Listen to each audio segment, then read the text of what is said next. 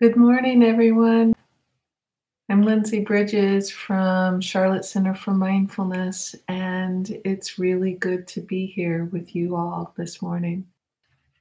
So, I have a sharing for this morning, and where I want to start is actually with the story of Cinderella.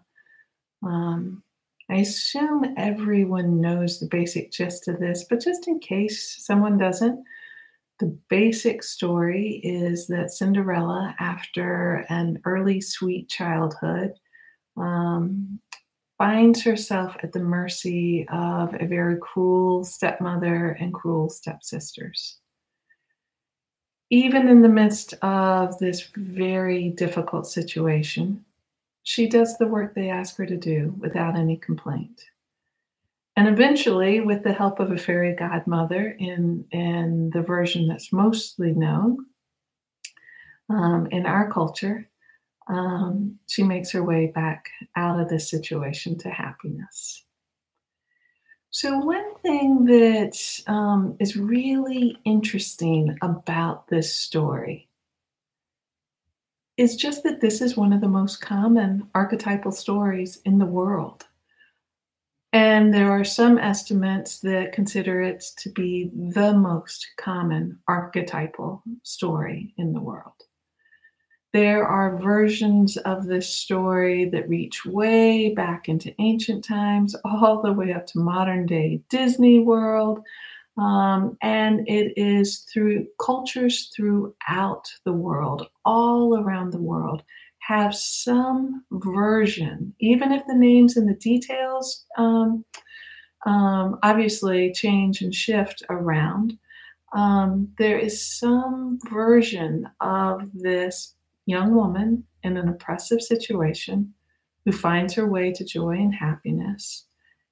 And in all of these stories, she is an embodiment of kindness and balance right through the midst of the very challenging version. So, this last bit has given her a somewhat bad name in our modern times. And the Cinderella figure can be reduced definitely to a sort of saccharine, sweet do gooder who needs rescuing by others. But the true archetype is actually very powerful. And that true archetype is obviously an image that resonates deeply within this human mind, considering how far widespread this story is across both time and space. So there's something in that image that we know and we resonate with and that we share. So I came back to considering Cinderella again from a teaching from Koshin Paley Ellison. He's from the New York Zen Contemplative Center. And I really like the way he untangles some of the story. So I'm going to share what he says.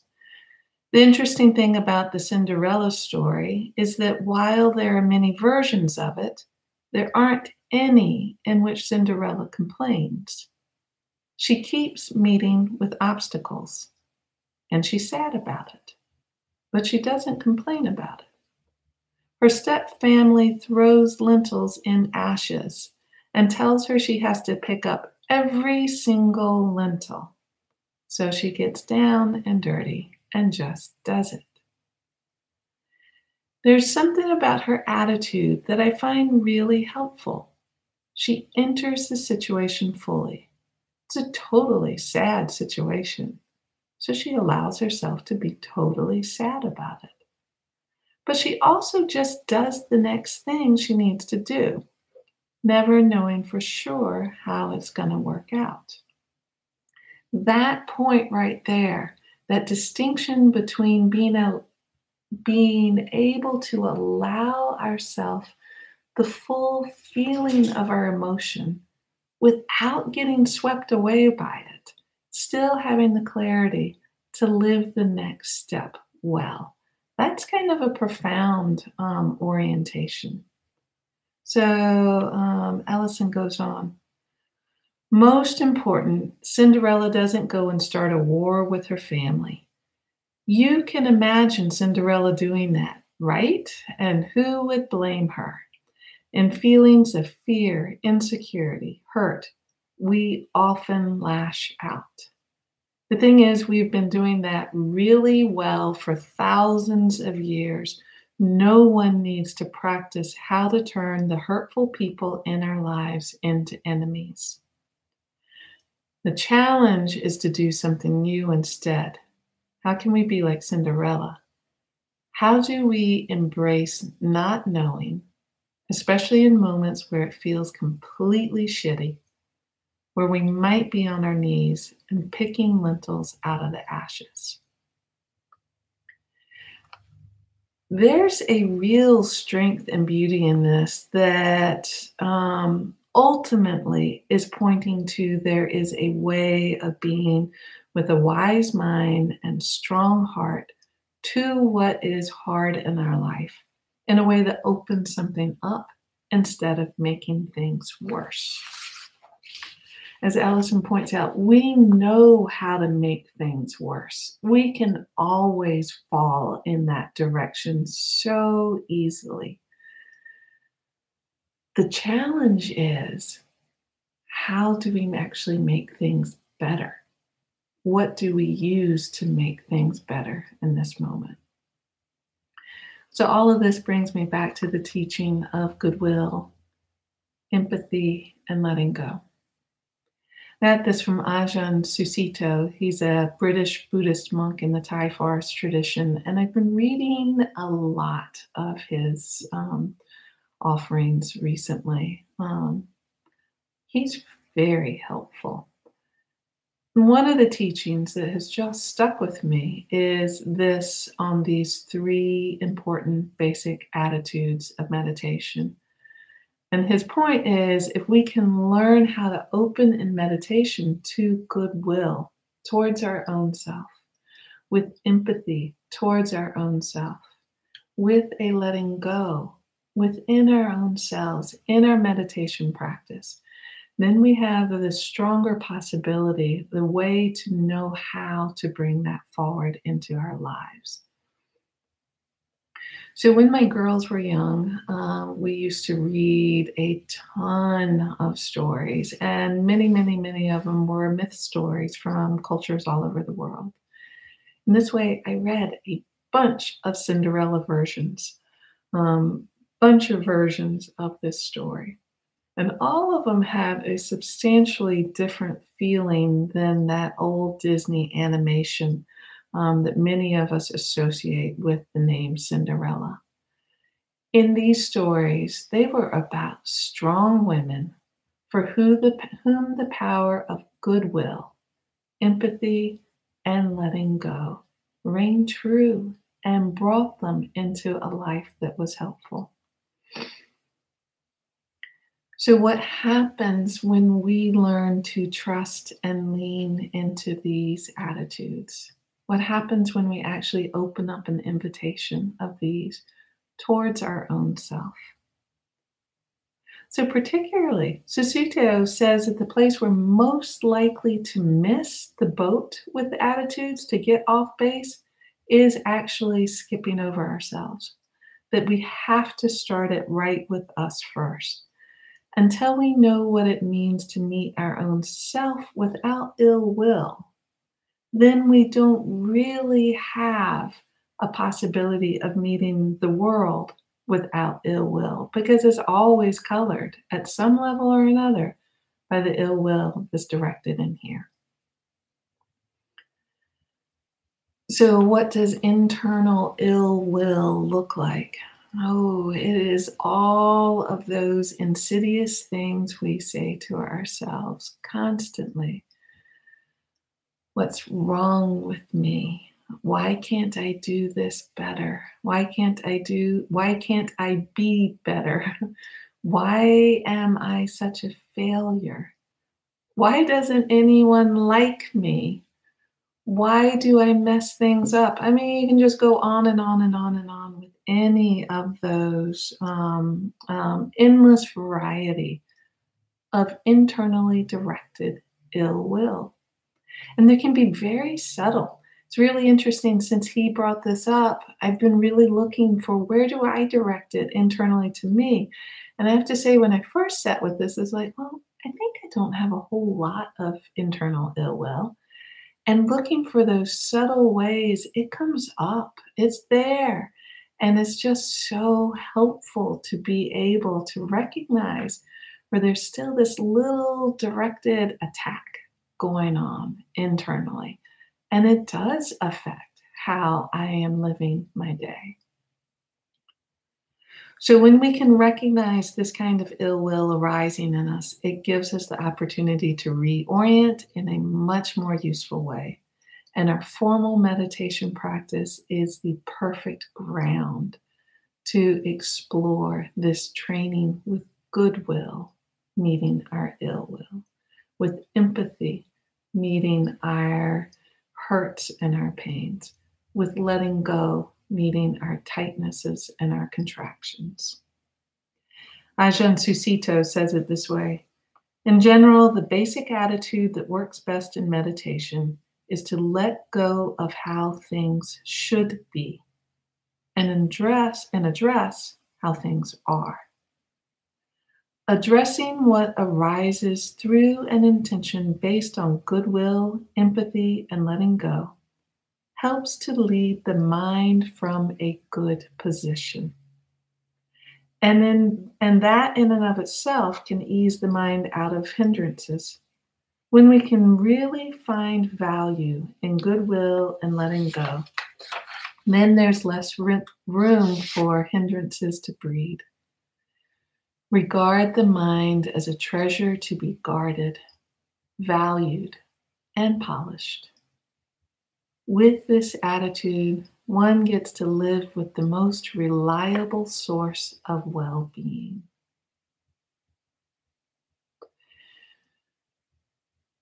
The kindness of Cinderella has gotten a really bad rap in our culture.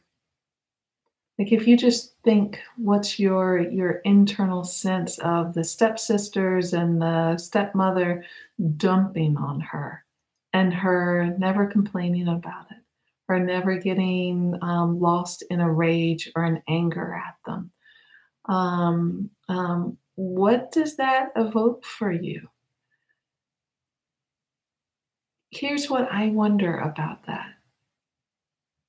To what degree does a fight with Cinderella's response in the story, with the goodwill in the story, actually relate to a degree to which we have a fight with the idea of goodwill, empathy, letting go within our own selves, to meet our own being?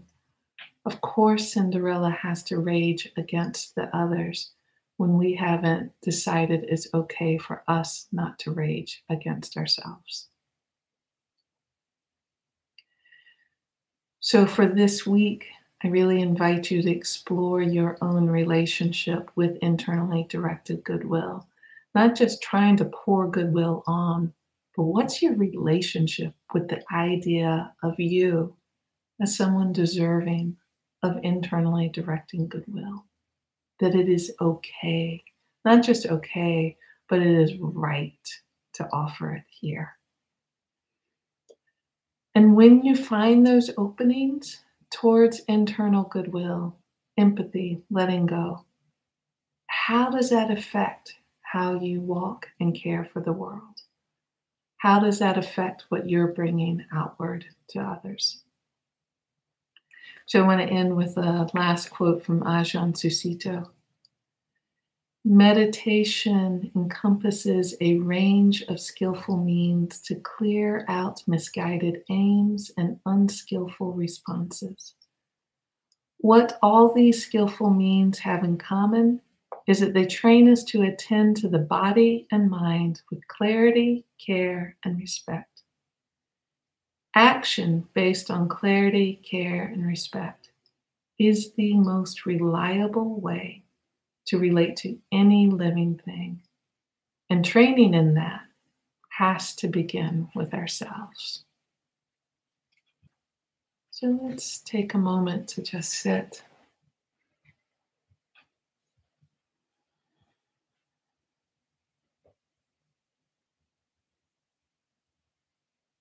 Maybe in this moment, see what happens when you open body, mind, heart in the direction, goodwill, empathy, and letting go.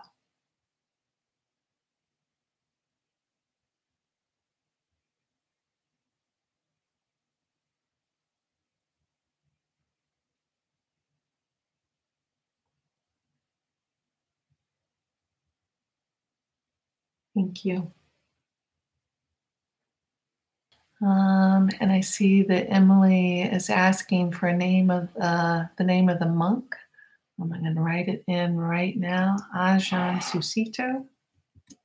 Ajahn just means teacher. So there's his name. And is there a book or article of his you recommend? Absolutely. I will. I will put a link. He all of his books. He's got 5 or 6 more, maybe more, and they're all freely offered on his website or the monastery website that he's associated with. So I'll put the link to that, and there are two that I've read that I've read one, and I'm halfway through another one that I highly recommend. So I'll put those in the description box after the Zoom room. So you might have to come back and check later for it because I have to search for the link. So I'm glad you asked. These offerings are freely offered, and we are very grateful that people are practicing, and we appreciate practicing with you. If you would like to give a donation to help support these offerings, we appreciate that and encourage you to go to our website and use the donate here button. We are actively considering what does Charlotte Center for Mindfulness look like in this new world, and how do we continue our mission of making these resources available, particularly as the need for them has only become more and more clear. So we are having interesting conversations and contemplations about what is that. If you have ideas or thoughts, would love to hear from you.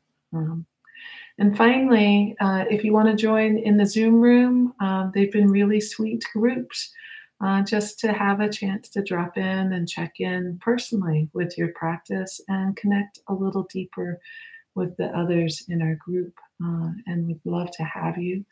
If this is where you are signing off and moving into the rest of your day, or if you're listening to the recording of this later, just know that wherever you are, whoever you are, whatever your day is, sending all good wishes to you as we all meet this world with a little more wisdom, a little more kindness, and invite us to explore these capacities of goodwill, empathy, letting go, both for ourselves and for everyone around us.